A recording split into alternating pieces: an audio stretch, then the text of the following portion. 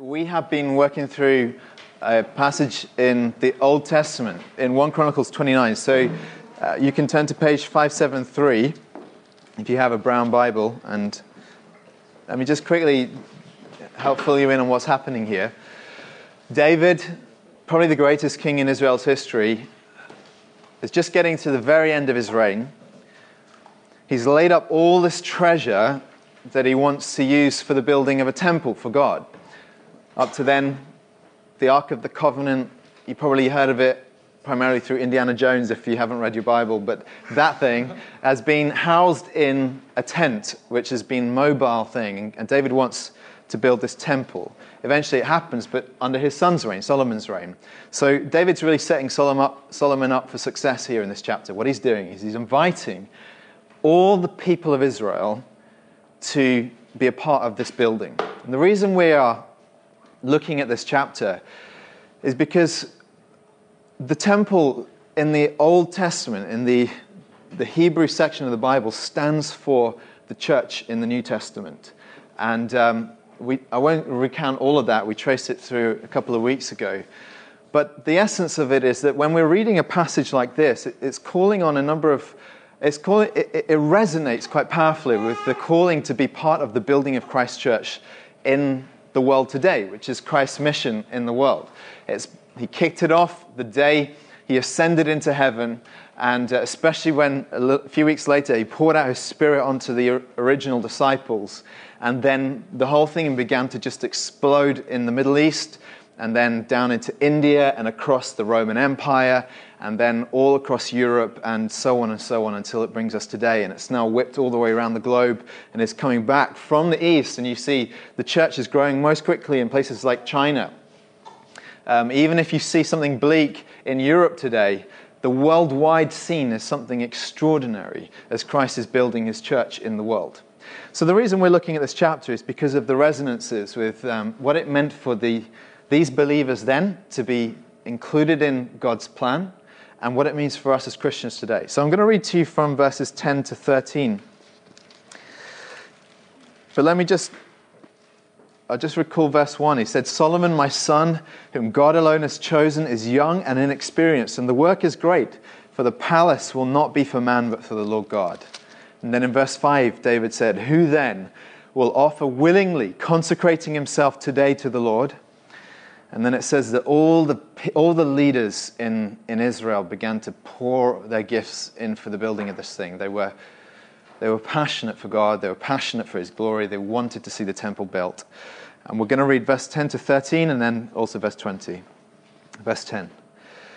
"Therefore David blessed the Lord in the presence of all the assembly.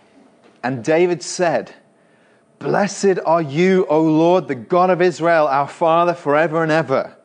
Yours, O Lord, is the greatness and the power and the glory and the victory and the majesty. For all that is in the heavens and in the earth is yours. Yours is the kingdom, O Lord.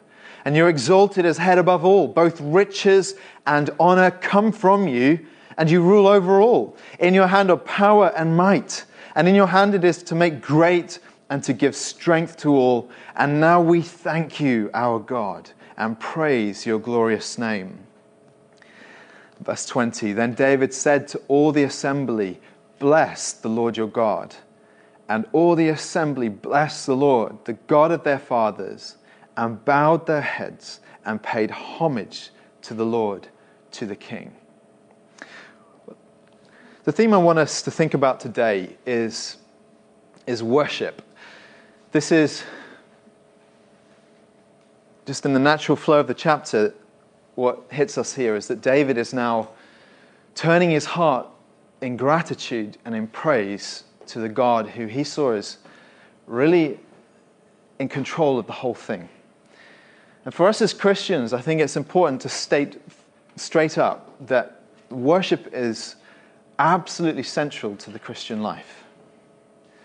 John Piper, preacher in the States, famously said that missions, in other words, the spreading of the gospel and of the church in the world, exists. The whole reason missions exists is because worship doesn't. God's end goal, his purpose, his win, is that people will become worshippers again. That they will turn from We're all worshippers by default. We worship all kinds of things, but that we would replace what the Bible describes as idols. It can be your career, your money, your ambitions, all these things, and replace all of that with worship of the living God, with worship of Yahweh, the creator of the world, the creator of us. So essential. And you see that in the way that the New Testament talks about the Christian life. It says in Romans 12, so Romans, in the first 11 chapters, Paul just traces all the grand scope of what it means to be saved, what it means to be a Christian. And it's really his most detailed kind of description of that. And then he reaches this point in chapter 12, verse 1, where it then turns and he says, if all this is true of us as Christians, and obviously I don't have time to recap it all, but if all this is true of us as Christians, he says, therefore we should offer ourselves as living sacrifices to God. The conclusion of your faith, the center of what it means to be a Christian, is that you are a worshipper.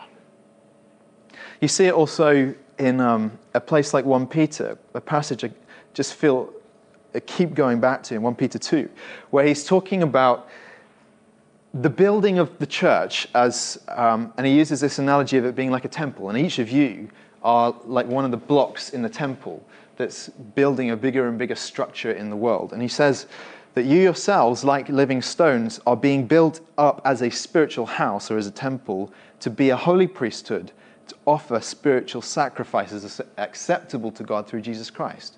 So there's a whole purpose that you're being included in this great worldwide temple, is that you'll learn how to be a worshiper, learn how to bring sacrifices to God that please Him, that you find pleasure in the offering of your life.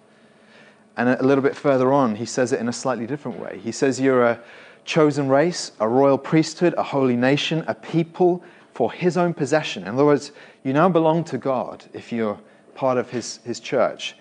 And then he says the conclusion, that you may proclaim the excellencies of Him who called you out of darkness and into His marvelous light. So he said the whole reason God has put you in His people and made you one of His children is that you might then become a worshipper. Sometimes that worship is directed towards God when you're offering spiritual sacrifices, and sometimes it's directed towards other people when you're telling people how amazing God is. That's what he says, that you may proclaim the excellencies of Him who called you. Now, it's a funny thing that if worship is central to the Christian life, it's also obvious to anyone who knows anything about church that it's also probably the most divisive thing in churches. Not only in specific churches like this, but also when you look at things at kind of a global denominational level where you see all kinds of expressions of worship, don't you? You have the more rowdy, raucous sort of Pentecostal end all the way through to churches where they wave incense and wear dresses, and there's kind of choirs and singing and that kind of stuff. And you see the full spectrum, and it seems to me that if you're going to walk into a church and maybe as a prospective worshiper, the first thing that you make a judgment about the church is to do with the style or the flavor or the feel of the worship. That tells you an enormous amount about the church, or at least we assume it does. And it seems to be so often the dividing line between one church and another that could otherwise have broadly the same kinds of people sometimes, but they just have different ways of expressing worship to God. And I think in some ways it seems strange, given that worship is so central, but then I guess it makes sense that we tend to divide over the things that are important, don't we? It's almost a testimony to how precious Christians think worship is, that this is one of the reasons why we fragment and we find different ways of worshiping God. Sometimes it's to do with style. You know, there are arguments over liturgy. Should you have a kind of structure to your service that's written in a book and that you recite the words and it's all pre-planned? Or should you have a freedom and a flow? Should you use choirs and choral music, or should it be more, congregational singing? All these things come into it. Whether it's traditional, modern, all these things. Usually traditional it means a couple 100 years old. It doesn't mean a couple of millennia old. And I suppose one of the heart of the issue as well is just the question of what you're doing when you come to worship. So, what I mean is, what are you doing when you come with the people of God into the church to sing? And there's a whole range of opinion on that. It may surprise you if you've not read up about this, but there are, at the one hand, churches that emphasize that when you're coming into the gathering and you're singing to God, the purpose is that you would in some way encounter God, that He is present there with you. And then at the other end, there are churches that teach something very different, in the sense that they say worship is about all of life. It's about the way you offer your life to God every minute of every day. And when we gather, all we're doing is just sort of singing to kind of teach each other through the songs and the lyrics and the words, and edify each other and build each other up as a body. And so there are these divisions over this. I mean, my view, if you're just wondering, is that I think it's a both and. I don't see any reason. I think the Bible tells us that you have both. But all I'm trying to do is just paint for you a picture that though this is central, it's also the most divisive and difficult thing often in church life. And it's weird, but I suppose it's something to do with the importance of it. But shouldn't it be the case, though, that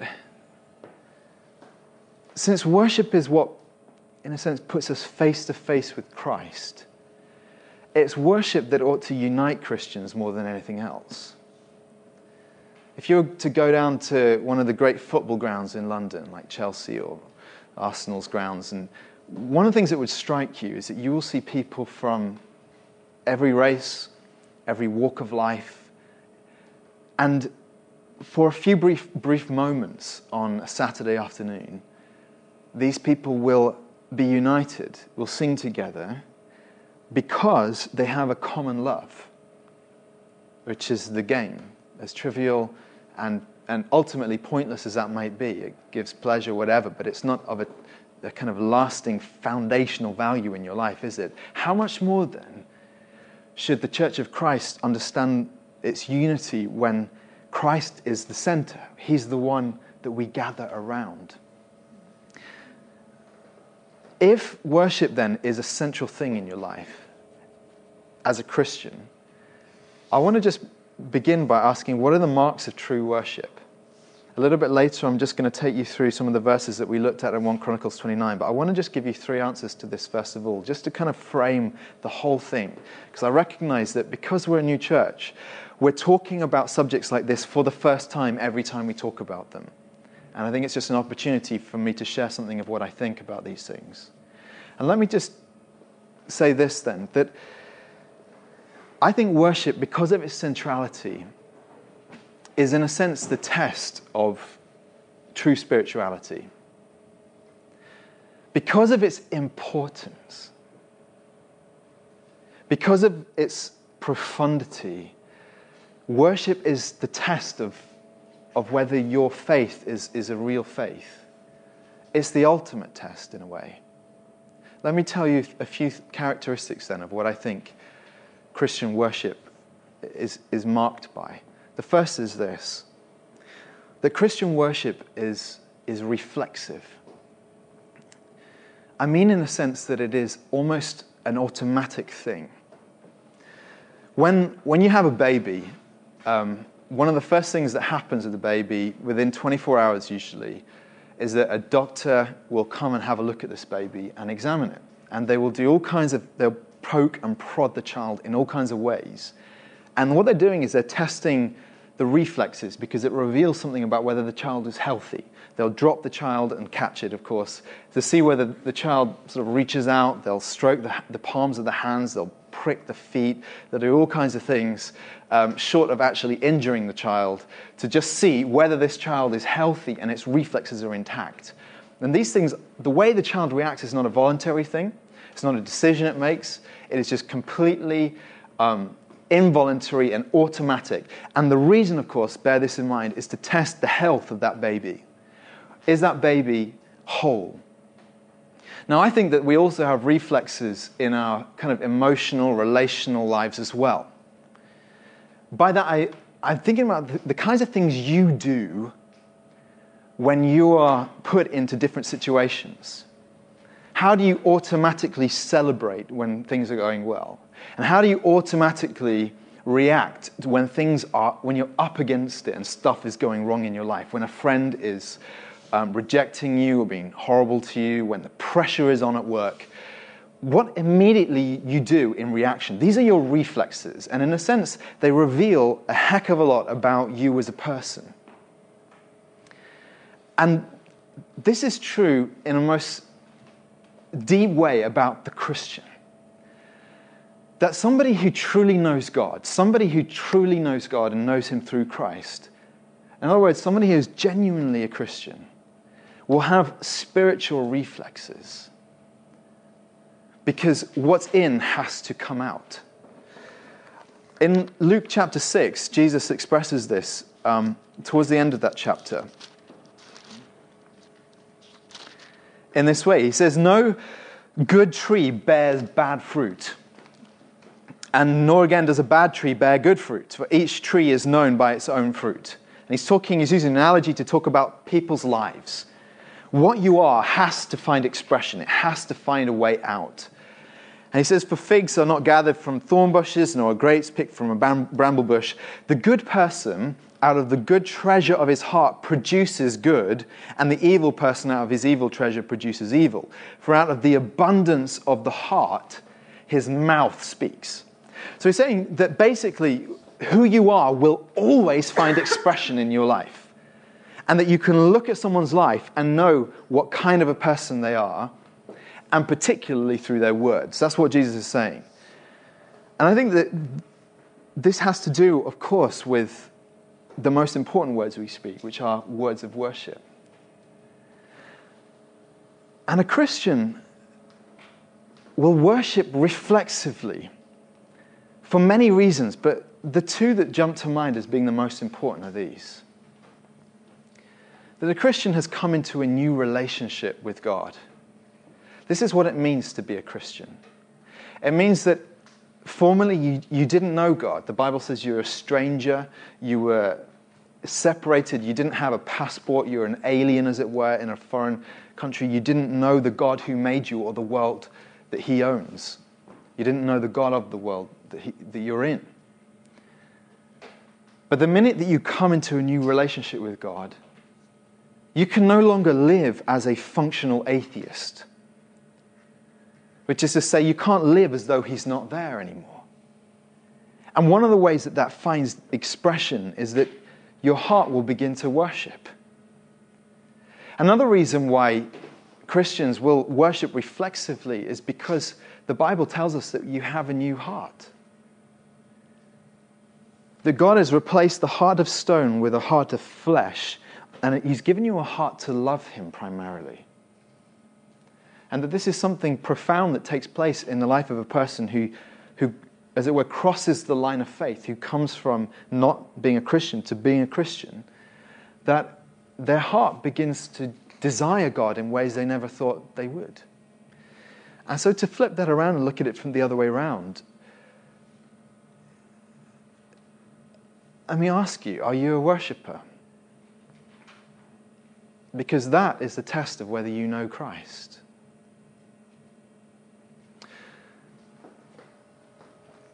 A second thing about worship, the first that it's reflexive, the second is that it's passionate. In the Bible, worship is always involving the passions. In other words, the emotions, feeling, affection. And I'm telling you this stuff because I think it's really foundational to what we're seeking to build here. Let me just explain what I mean here. When we're talking about the place of emotion in worship, I think we can make many, many mistakes. Recalling just how big the scope is of different churches in the world. Some churches are afraid of the expression of emotions and accuse one side of emotionalism. The other churches are afraid of anything that resembles formality and the suppression of emotion and accuse the other side of traditionalism. Often these arguments are just going round and round in circles, and they don't take into account the bigger picture of of what's going on in people's hearts and how different cultures find different expressions in different places. You know, it's not the same thing for a white middle-class English person to express passion as for a Nigerian, right, Coyote? It's a different thing, right? And we have to take into account all this stuff. So hear me when I say that when I talk about passion and emotion, I'm not trying to say defined in this narrow way. I'm not trying to say it ought to look exactly like this in every church or in every Christian who's a worshiper. Because it doesn't really help us. I think it's possible for a church where it's very vibrant and people are very engaged bodily and emotionally, for that to just be play acting and hypocrisy. I don't think that just because people are lively, they're necessarily worshipping with their heart. I think it can just, as we'll talk about in a moment, it can just be the whipping up or the effect of the music on people. But on the other hand, I think the churches where there is a more staid kind of formality, there can be something very profound happening in people's hearts, in a reverence for God. Of course, on the other hand, it could just be an excuse for your cold feelings towards God. Some people just find that a whole lot more comfortable because they don't have any love for God. What I'm trying to say to you is it's not really the outer expression, that is important because it's part of you, but it's what happens in here that matters. Now, if that's true, then the greatest mistake we can make in the Christian life with regard to worship is to think that cold worship is acceptable to God. We've just read a little portion of the way David worshipped. You can read tons more when you look at the Psalms, but the one thing you cannot miss is the overflow of the passions of his heart in honest and raw engagement with God. There's feeling in real worship. There has to be, because your feelings are a part of you. What you feel is an expression of what's truly going on in your mind and in your heart. When Jesus is talking to 7 churches in Turkey in Revelation, this is before Turkey became a Muslim country. It was predominantly Christian. And he writes all these letters to these different churches. And one of them is a church in a place called Ephesus. You can go and visit it today. And the ruins of it anyway. And he says to them, I know your works. I know your toil and your patient endurance and how you cannot bear with those who are evil. But you've tested those who call themselves apostles and are not, and so on. He says, I know you are enduring patiently and bearing up for my name's sake, and you've not grown weary. He says, you've got all this in your favor. I think you're an amazing church. You keep walking the right line. And then it turns in this letter he writes to them. He says, but I have this against you, that you've abandoned the love that you had at first. That whereas once you were zealous and warm-hearted and passionate toward me, now it's just formality and dreary, almost a boringness to your church life. And I would suspect that some of you have been put off church or put off your faith for this reason, that maybe at some point you felt a passion for God and then you lost it. Or maybe you never knew it at all. You saw it in people all around you. Friends who were extraordinarily passionate, and you were like, I can't relate to what they're feeling. Let me tell you that when God moves on the light on your heart, and by the power of His Spirit and through the gospel, all of that changes. That He can set your heart ablaze in ways you never would have expected. It completely reorientates your life. And what I'm trying to say to you is that not only is worship a reflexive thing, that what is inside you has to find expression if you're a Christian, it also needs to be a passionate thing. We can look at other passages that illustrate that, but let me move on. Let me say a third thing then, and it's a kind of a counterbalance to what I've just been saying, that Christian worship is always truth-filled. While emotion is a vital element of what it means to engage with God, emotionalism is a dangerous thing. What's the difference? Well, emotion can be the expression of your deepest convictions and passions and your knowledge. Emotionalism is when things work on your affections, on your emotions, on your feelings in a way that bypasses the mind. And the Bible shows us that that is an extraordinarily dangerous thing. You see it happening in some churches. You see it also, right across the spectrum. You see it in the liveliest churches where they have the best pumping music.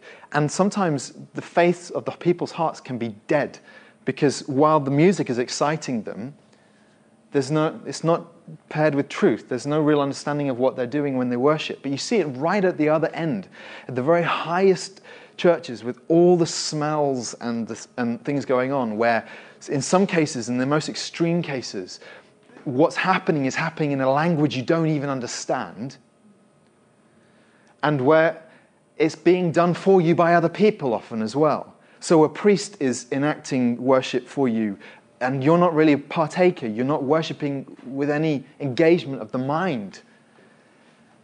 But somehow the magic of the atmosphere makes you feel like you've met with God. Now, I don't care how it finds expression. This is just pure emotionalism and isn't related to Christian worship at all. Christian worship doesn't look like this. I remember as a teenager, I grew up in Winchester. A number of the churches had youth groups that used to get together every now and then. And some of the youth were pretty passionate, and I think in a well-meaning way. They wanted to try and find ways of worshipping that were kind of a little bit new and a bit fresh. And a couple of the guys from another church suggested, why don't we get together and just have a DJ and play. I think they were kind of into trance and stuff and that kind of music, and they wanted to just worship in some way by getting the decks going and whatever else. And to be honest, at the time, I kind of had two reactions to it. One, I didn't really like the music. It wasn't really my kind of scene. I was more into Buddy Holly and Coldplay, which is sort of a bit weird, but that was kind of me at the time. And then, so there was the music, but the other thing was just that, how can you worship without truth? How can you worship without words? Without the knowledge of God expressed in concrete ideas and expressions. And I think that the Bible shows us really, really clearly that if you're not worshiping God in truth, then you're not worshiping the true God. It calls it mysticism. Well, through history, what we see is this thing being expressed as what's called mysticism. It's just the attempt to engage with and meet with God outside of truth, bypassing it directly through some kind of experience. But to be honest, so-called Christian mysticism has more in common with Eastern religions and with New Age spirituality than it does with biblical worship. And so for me, these are three of the key marks of what it means to be a Christian who worships, that it has to be something reflexive. There are going to be times when you choose to worship despite how you feel, but ultimately, your love for God flows from the deepest part of you, from your heart. It has to engage your emotions, and it has to engage your mind. When we think about that aspect of engaging your mind, the Bible shows us that Christian worship is always in response to the truth of who God has revealed himself to be. That is why we have a book like this. That's why it's so big. In Psalm 19, he says you can discover the truth of God in the way he's created the world and meditate on that. And then he says, he shows us an even more perfect way, which is by understanding the Word of God. And then it rounds off at the end of that psalm by saying this: let the words of my mouth and the meditation of my heart be acceptable in your sight. So he says, after I've done all my thinking about you, may my thoughts be right. And may that be good worship to you, God. Worship begins in what you think about God. And if you don't enjoy worship, it's probably because your thoughts aren't right. Your beliefs aren't right. If you say to me, I can't connect in the worship, I say it's probably because your tank is empty. You've not filled up with the truth about who God is. Any Christian who says that they hate theology is basically saying they hate worship then. Now, after dropping that one, let me just move on. And let's just get back into this, and I'll just be brief, just taking you through what I think this passage shows us about worship. 4 things. Firstly, that you worship God because you're happy. 4 reasons why we worship that David shows us here. The first is that you worship God because you're happy. Look at verse 10. Blessed are you, O Lord, the God of Israel, our Father, forever and ever. What do I mean when I say that he's worshipping because he's happy? Well, when you think about what worship is, it is always an expression of joy. It's putting enjoyment into words. You do it whenever you rave about your favorite film or your best friends or some amazing food that you ate somewhere. You begin to worship because you're expressing joy in the thing you found. That essentially is what worship is. But then it creates a problem, doesn't it? What does it mean if we worship out of joy? What happens when we don't feel joyful? What happens when we don't have happiness in our life, when we're experiencing extraordinary suffering or setbacks or challenges or stress or whatever it is?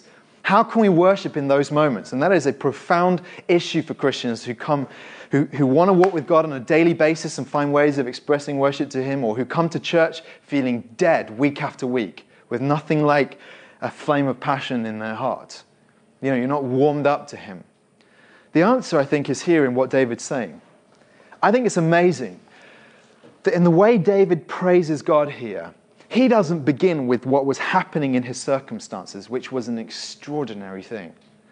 That the whole of Israel was pouring in riches in order to build the temple. David doesn't start there. He says that's a blip on the timeline of what's happening. When we take a step back and look at the grand scale of God's involvement with His people, that should shape our perspective about God. So when he says here, blessed are you, O Lord, the God of Israel, our Father, forever and ever, David is not worshipping just because of what's happened that day, as amazing as it was. And nor would he stop worshipping if the next day the whole thing blew up and went wrong. David's worship isn't contingent just on his daily, day-to-day experiences. They do affect the way he worships. You can see it in the Psalms. His worship is not built on that. It's built on a much grander scale, on the great plans and purposes of God, and in particular this, is built on the gospel. When David is saying that you're the God of Israel, our Father, forever and ever, it's a shorthand way of saying, God, you saved us by selecting us out from among all the peoples of the earth and making us your own. And you have shown your faithfulness, he says, forever and ever, through all the generations between Israel, who was hundreds of years earlier, to the present day, to me. You're the God who doesn't change, who keeps His promises, who is faithful to His word. I think this is how Christians find the resources to worship, and where our joy ultimately comes from. It doesn't come primarily from our day-to-day experiences. It comes from a knowledge of God's covenant love that is shown to us over decades and over generations. God is true to His word. If you doubt it, all you need to do is go and read the Bible, read what God's plans have been for His church in the world, and then look at what's going on today. We could say the same things David says. In the same way, then, the Christian joy is deeper than day-to-day. It's gospel-fueled. It's built on the knowledge of God's saving love for your life. And that means that regardless of what happens with this church or with your own walk with God, if this church were to explode in ways that we we pray for, that God would bring growth and save many people and all that kind of stuff, we'd be rejoicing. But if it just turns out to be a hard slog, which it is for so many churches, I don't think it matters in one sense. That shouldn't shape the way we worship God. Because worship for God is built on something deeper, something more profound, on the knowledge that He has saved you and called you out of darkness and made you His children. You see that going on in Romans 8, by the way. You can go and look at it later, but Paul's saying, what do we do in the face of suffering? When things are really hard, when you are down, he says you come back around to the knowledge that God's love is unchanging for you. That's what fuels David's worship before anything else. And so as Christians, we worship because we're happy in God, even when we're experiencing extraordinary torment in any given day and suffering. There's something deeper. There's a deeper resource to draw on. It's what G.K. Chesterton called life joy. Secondly, you worship because you're humbled by God. It says in verse 11, yours, O Lord, is the greatness and the power and the glory and the victory and the majesty. For all that's in the heavens and in the earth is yours. Yours is the kingdom, O Lord, and you're exalted as head above all. What do you think it was that made David the great king that he is acknowledged to be? It's God's own verdict. He said, David's a man after my own heart who do all my will. I think we're getting a clue here. One of the reasons why David was the greatest king really in Israel's history was that he knew he wasn't that great. That his own sense of humility before God is what guided him. He knew that his reign comes from God and that God is over all, and that shaped his entire way that he ruled as a king. We know that he's a humble man because you only have to trace through his honesty in the Psalms, his transparency. He's not a guy who's trying to put on a front. He's not a guy who's trying to big himself up and believes his own press releases about how wonderful he is. He's the guy who lets the whole of Israel in on the secrets of his intimate walk with God and recognizes that when all's said and done, he's just a man with all the weaknesses, all the frailties that any other man had. He just happened to be plucked off the hillside where he was shepherding and being made king by God's will. But it's not because of his greatness. And you see this humility being poured out and being really the fuel for David's worship. Worship for a Christian starts with humility because we know that whatever we have, we receive from God. Paul says, what do you have that you didn't receive? You can't look at your gifts and say, I made these. I chose these. You can't. If you're born with them, it's because God put them into you in His grace, in His providence. You can't look at your circumstances and think, I made my life this great. You may have worked hard or whatever, but ultimately God gave you the resources and the opportunities to do it. Humility lies at the heart of Christian worship, and this is what is fueling and empowering David's worship here.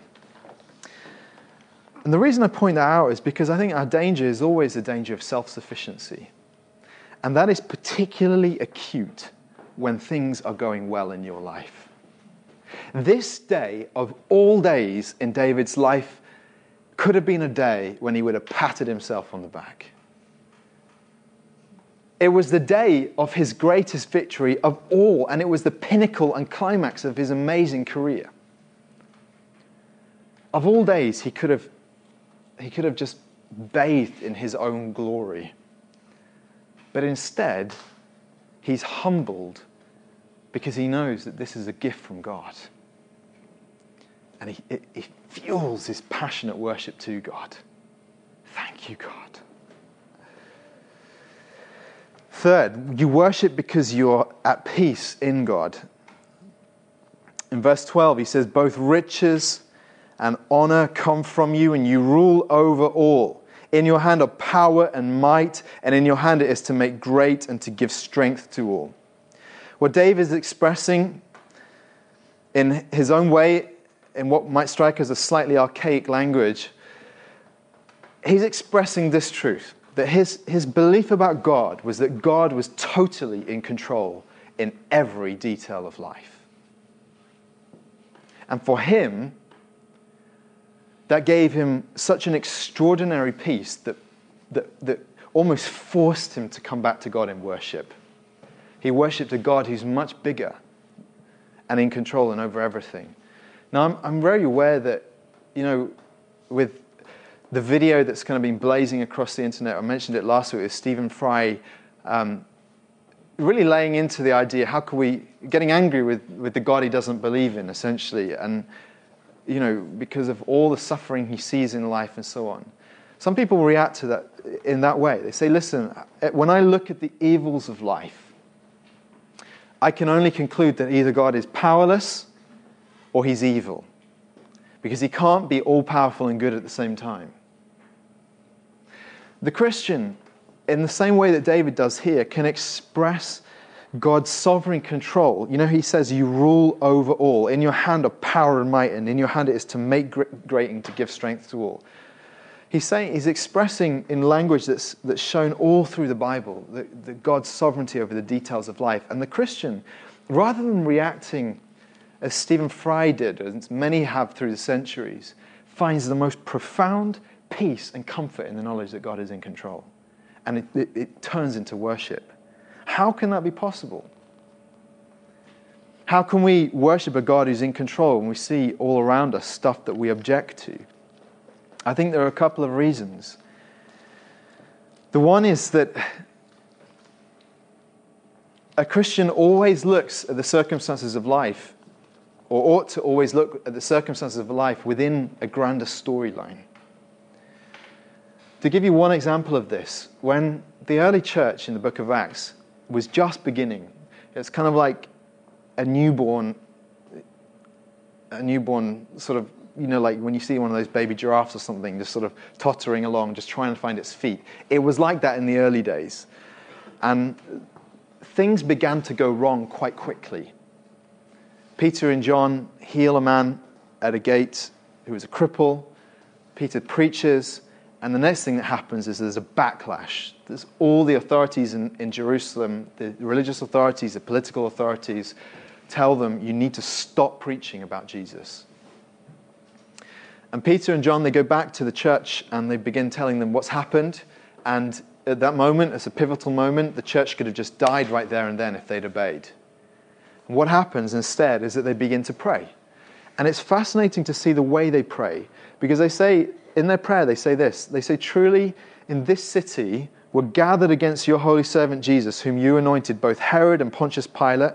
Remember, these are the guys who put Jesus to death just weeks or months earlier. Along with the Gentiles and the peoples of Israel, and listen, to do whatever your hand and your plan had predestined to take place. What are they doing here? What they're doing is they're taking a step back from the circumstances and saying, things might not be going well for us right now, but when we look at the storyline of God's involvement in the world, we know he has a plan. A number of weeks earlier, when Jesus was hanging on the cross, they were in utter despair for days when he was dead. And it all changed when they saw him alive. These men had absolute conviction that even in the darkest moments of life, God is working out a grander plan that you cannot necessarily understand it in that moment. That's one reason why the Christian looks at God's sovereignty, his control, and says, I can be at peace even in suffering. Another is because they know the character of God.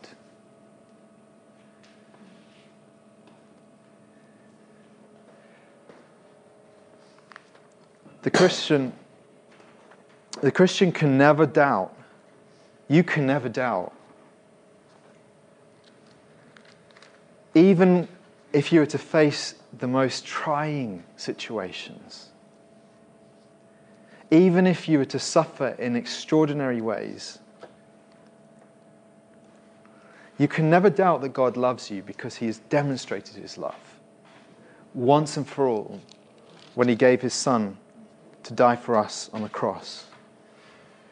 Paul says, what then shall we say to these things? He's talking about suffering and all that can happen.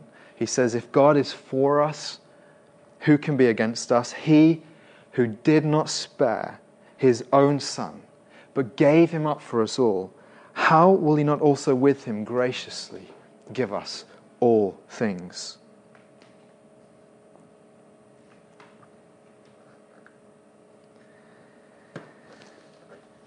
He's saying we can never doubt the goodness of God. Now, I know I've drawn your attention to suffering.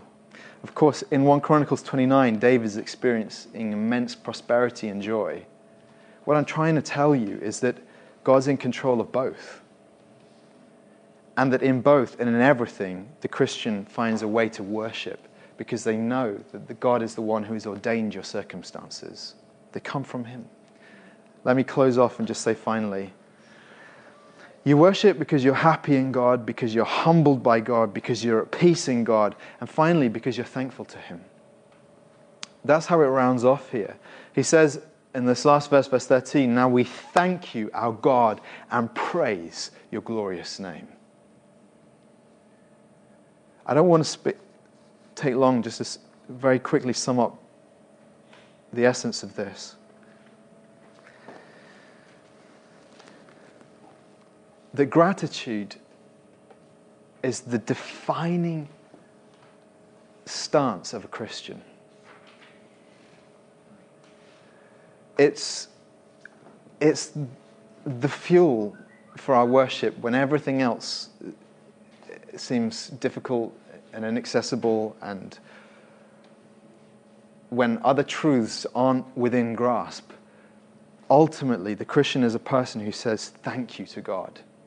Why? Because the essence of what we believe is that everything that we need in life has been given to us as a gift, and particularly the gift of eternal life. And that a Christian, contrary to what people tend to think about our faith, Christians don't believe that we have in any sense earned even an element, a tiniest speck of what God gives us, that it is all given to us as a gift. David knew it. I just want to ask you, do you know this for yourself? Are you a person who can say thank you to God because you know that he has saved you? If you can't, it's either because you know that you're not in relationship with God at all, or it's because you're trying hard, but you're not understood this core thing about what Christian religion is. I know that there are many different paths that are preached about how you get to God. I know there are all kinds of religions in the world, but every single one of them will tell you you need to climb this ladder. They'll just put it in different language and different expressions and different means. They say you climb this ladder. This is the way up. There's step 1, step 2, step 3, step 4, step 5, and so on. Christianity is different because it's the only faith where it says God has come to us and He's come down to our level and He gives it to us as a gift. This is why Christians if I can call David a Christian, right from all the first pages of the Bible are people who say thank you. Because everything we have, we receive as a gift by grace. Abraham didn't deserve God's favor when God called him. God put his hand on him and says, you'll be mine. And also all your descendants are going to be mine. And that's what it means to be a Christian. It's somebody who senses that God has put their hand on them. That God has put his hand on you and made you his own. Not through any effort of yours. Not because you deserved it, not because you were worthy of it, not because you'd been trying especially hard, but because he wanted you. Which is why, when all's said and done, the most foundational language of Christian worship is this: thank you.